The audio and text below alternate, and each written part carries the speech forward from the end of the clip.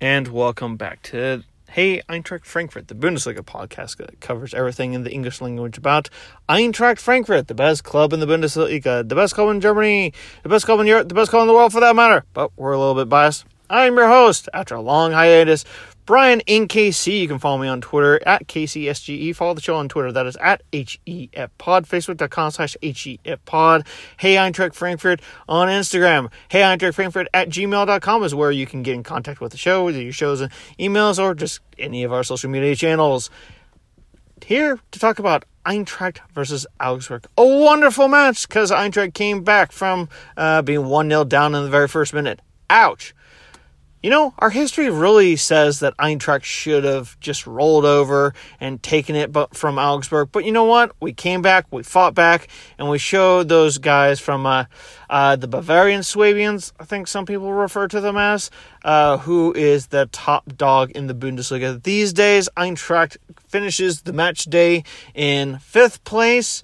We've got 2 matches left to go. We got a midweek match against Hoffenheim. Fingers crossed that we're able to get the victory at home there. And, of course, we go away to Mainz for the Rhein-Main derby, one that I really hate ever predicting scores because it always seems to end in tears and me putting a fist through my television set. So let's hope that everything goes well for the Eintracht. In the meantime, Eintracht Frankfurt has had the sad news that they're going to be losing Ben Magna to sporting director role at Watford. It's an English club that's owned by the Pozzo family, who own multiple clubs in Spain and Italy. I think it's Udinese and Granada, as memory serves, that they happen to own as well. It's kind of a weird Red Bull Leipzig kind of setup. But the thing is, they don't have some fizzy energy drink that's basically pumping millions, if not billions of euros into their coffers that they can then utilize. They got to use a little bit more of their wits. And, hey, you know what? If he's not able to get as much of an input as he wants at Eintracht Frankfurt, he's done a wonderful job. And his head of scouting that he's done, bringing in some great player personnel. But you know what?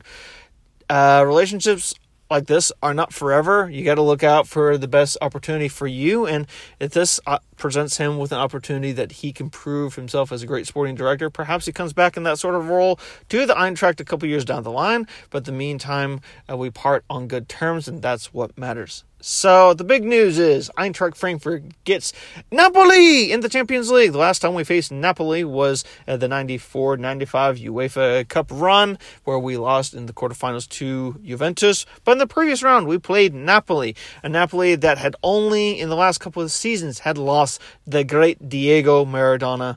This is a team that's firing on all cylinders in Italy, kind of showing up both Milan clubs, showing up Juventus. It's a lot on the line, but you know what? It's a long time until February, folks. So let's kind of keep everything into focus. This is a wonderful opportunity for the Eintracht to show what they are about.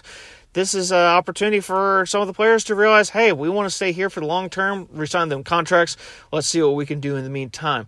But yeah, Eintracht versus Napoli is going to be great. Looking forward to everything. Please give us your comments, likes, and your reviews over to all of our social media channels. Until next time, choose.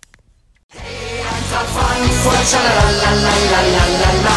Hey, Eintracht Frankfurt, scha-la-la-la-la-la-la.